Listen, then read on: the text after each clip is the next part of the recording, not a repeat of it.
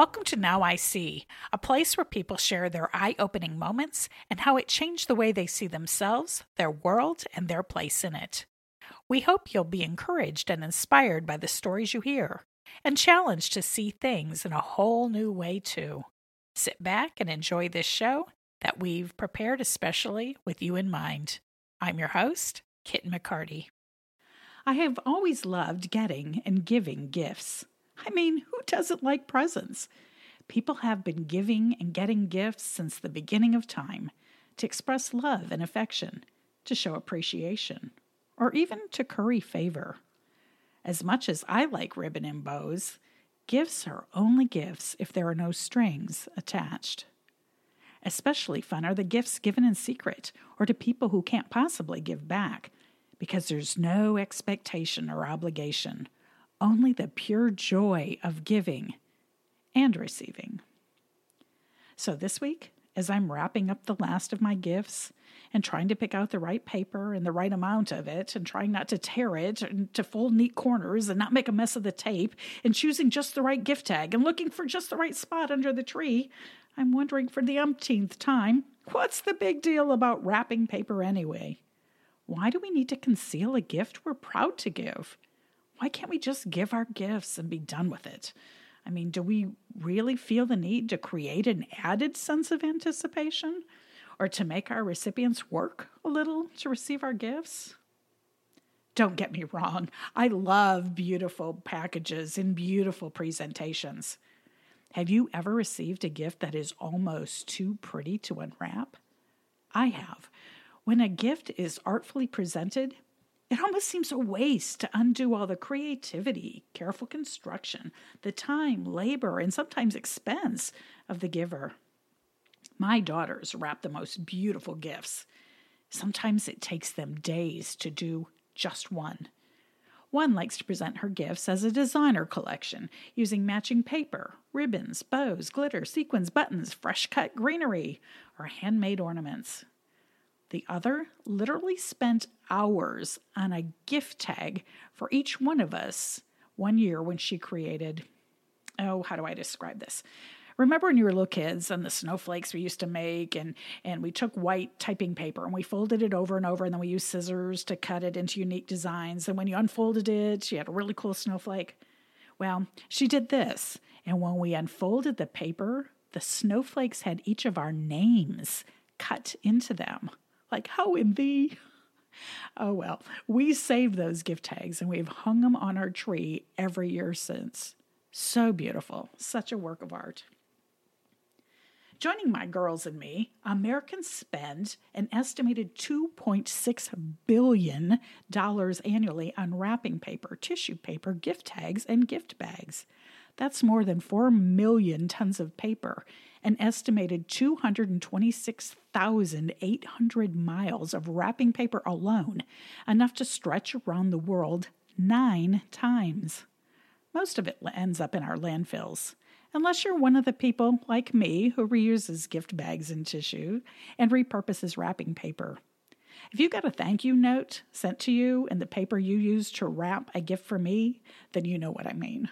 Some of my friends even save their used paper for me. Some paper is just too pretty to throw away. Apparently, back in the early 1900s, two brothers, Joyce and Raleigh Hall, also liked making their own envelopes with pretty printed papers. They owned a stationery store in Kansas City that sold, among other things, greeting cards, paper and inks for writing letters, construction paper, tissue paper, and heavy brown paper used for lining shelves and wrapping packages. One Christmas, when they had completely sold out their stock of traditional wrapping papers, they substituted the fancy French paper used for lining envelopes. They sold it for 10 cents a sheet. It became so popular for use as gift wrap that 2 years later they began to design and print their own fancy papers solely for the purpose of wrapping gifts. Their store? Hallmark. And as Paul Harvey would say, and now you know the rest of the story. My husband's family of origin took gift wrapping to a whole new level. They had a little game they would play while opening their gifts. The recipient had to guess what was in the package before it was opened by saying something like, "I'm going to wear this," or "I'm going to play with this," or "I'm going to eat this." As the children grew, parents put marbles or BBs into the box so it would rattle when it was shaken. This was an especially effective way to conceal a gift with no moving parts. Gifts from a department store were wrapped in bags from the hardware store. Small things were put in big boxes, or a series of boxes to be opened one after another until you got to the small gift inside. If you were lucky, something big was put in a small box, like a lock for a bike that was hidden in the garage, or keys to a new vehicle, or something hidden in the shed. One year, my husband boxed and wrapped my own car keys because he had hidden a sewing machine in the trunk of my car. The statute of limitations has probably run out on this, so I feel safe in admitting that one Christmas Eve, my little brother and I snuck downstairs in the middle of the night and opened all of our presents before our parents got up. Fearful that we would be caught and maybe have said toys taken away because we were being naughty, we were careful to peel back just enough paper to reveal the toy inside. My brother got lucky and got a Tonka truck that was completely unwrapped except for a big plastic red bow taped to the top of the cab. So he actually got to play with his toy a little bit before we decided to wrap things up and put them back under the tree, hopefully where we found them. Apparently we weren't as sneaky as we thought. Maybe our parents noticed that things weren't exactly the way they left them the night before. Or more likely, we were just bad actors and gave it away if we didn't act surprised, or worse, acted too surprised when we opened our toys. Anyway, our parents figured it out and did a much better job of hiding presents in the future. Darn it. Our children and pets have always loved shredding paper and playing in empty boxes. One of my favorite photos is a picture of one of my children sitting in a cardboard box under the brightly lit Christmas tree. All around her are unopened toys, scraps of brightly torn wrapping paper. I think there's a cat hiding under there somewhere, chewing on ribbons or swatting around tree ornaments. I know there's Christmas music playing in the background, and the smell of Christmas brunch being set on the decorated table in the next room. But the thing that was bringing my toddler the most joy in that moment was that big, brown cardboard box. She would end up eating her Christmas breakfast in that box and watch animated Christmas TV shows all afternoon in that box. I think she even fell asleep in that box, even though it really wasn't big enough to sleep in. It would take days for her to actually notice that there were new toys that came in that box. And when she did notice, she'd take said toys, put them back in the box, and climb in right on top of them and play with them in that box. She still has a fascination with boxes. Maybe in some way we all do, and we find ourselves putting ourselves and others, and maybe even God, in boxes, because that makes us feel more comfortable. Wow, where did that thought come from? I wasn't planning to go there today, but hello, here we are. Maybe we'll come back to that idea some other day. I imagine most of you, dear Now I See listeners, have been to a white elephant gift exchange, where people rebox the gifts they received but don't want, on the chance that they'll get to exchange it for someone else's rejected gift that they do want, or at least won't be as awkward as the one they came with. The trick is to make the packaging so appealing that it will be chosen by some unsuspecting someone else, and that you won't get stuck taking it home. Again, sometimes the prettiest packages conceal the worst presents. Conversely, some of the most poorly wrapped presents adorn the most precious gifts. Ever try to wrap a new bike? A motorcycle? Boat? House? Yeah, that's a challenge. Unless they arrive in a pretty tin, homemade cookies are pretty hard to wrap. Just throw some cellophane over the top of those bad boys and trot them over to the neighbors, gooey frosting and all. And what parent or grandparent doesn't treasure a gift lovingly crafted or carefully chosen and wrapped by little hands that belong to a child who proudly declares, "I do it." I realize presentation is important. It often gives us significant clues about what's concealed within. But as I've pointed out, looks can be deceiving. Now, you do know I'm not talking about Christmas presents anymore, right? My packaging tells a lot about me, but it doesn't tell you everything. And if there's anything I've learned, especially since the launch of the Now I See podcast, there's so much more in every story, in every person that meets the eye.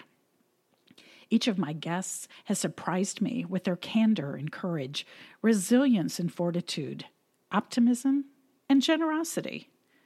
As with our guest last week, Sunitha John of Mending the Soul, the weight that should have crushed my guests made them stronger in myriad marvelous ways. Hence the name, Now I See.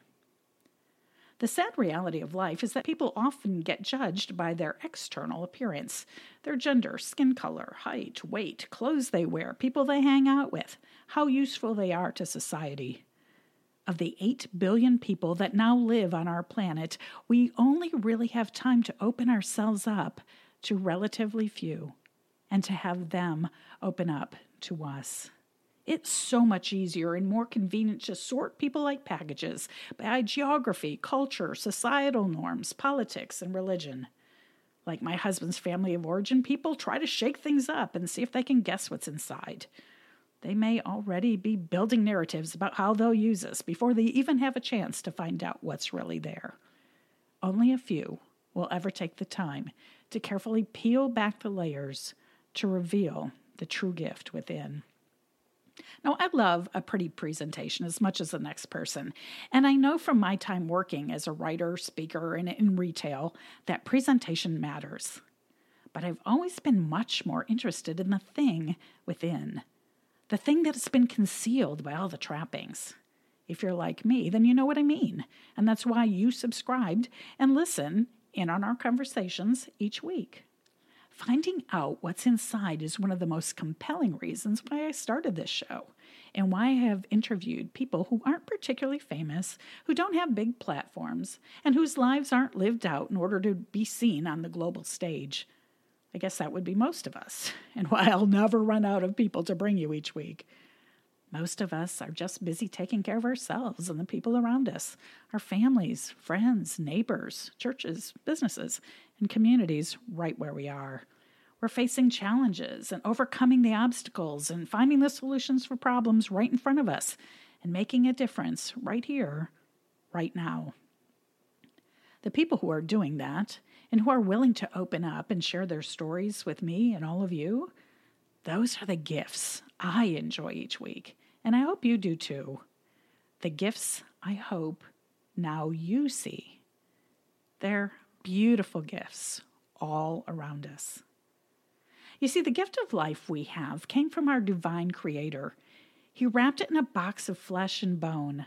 The real gift is who we are inside. While the wrapping fades and wrinkles and gets torn up by life, the gift inside just keeps getting better and better with time. Ideally, it continues to grow and change, adapt and evolve. It becomes both stronger and softer, wiser and more curious, more open and more focused, freer and more committed. Because of the people, circumstances, times, places, and values you have, there has never been anyone just like you, and there never will be again. It really is amazing, isn't it? That's why we must live each day of our lives, each moment of our days, as though they are a gift. Because they are. And because someday our bodies and all the things we get wrapped up in will be torn away. But the gift inside will go on forever. As I close out the show today, I'd like you to see more clearly the importance of the things we can see and those hidden things which are veiled from our eyes. There's a beautiful old Christmas carol that reminds us that Jesus wrapped himself in flesh and dwelt on the earth among the people he loved and came to save. As his life unfolded, he revealed to us the God we as sinners could not see and offered the gifts of forgiveness and reconciliation and the opportunity to live with him forever. The song is Hark the Herald Angels Sing. The words say, "Veiled in flesh the Godhead see, hail the incarnate deity, pleased as man with men to dwell, Jesus, our Emmanuel." This Christmas, May all the joy and wonder of this season be yours. May you find gifts of all shapes and sizes, some wrapped in glittery paper, tissue, ribbons, and bows, some wrapped in moments of silent reflection and contemplation, some wrapped in time-honored traditions and some sweet surprises, some wrapped in ugly Christmas sweaters as you exchange presents at your office or church parties, some wrapped in your arms and in your love as you celebrate Christmas Day. May you see past all the noise and trappings and see the real gift, the one that stays with you long after the holidays are gone. And most of all, that you may receive the gift offered by the one whose birth we celebrate. Merry Christmas from me, your host, Kit McCarty, and the team at Now I See. We're so glad you were able to join us for today's compelling story. You can find out more about our guest today by reading our show notes or visiting our website, nis.media. You can also find us on Facebook, Twitter, and Instagram. Special thanks to the team at Headset Radio for their technical expertise, and to Becky Salazar for our bumper music. See you next week.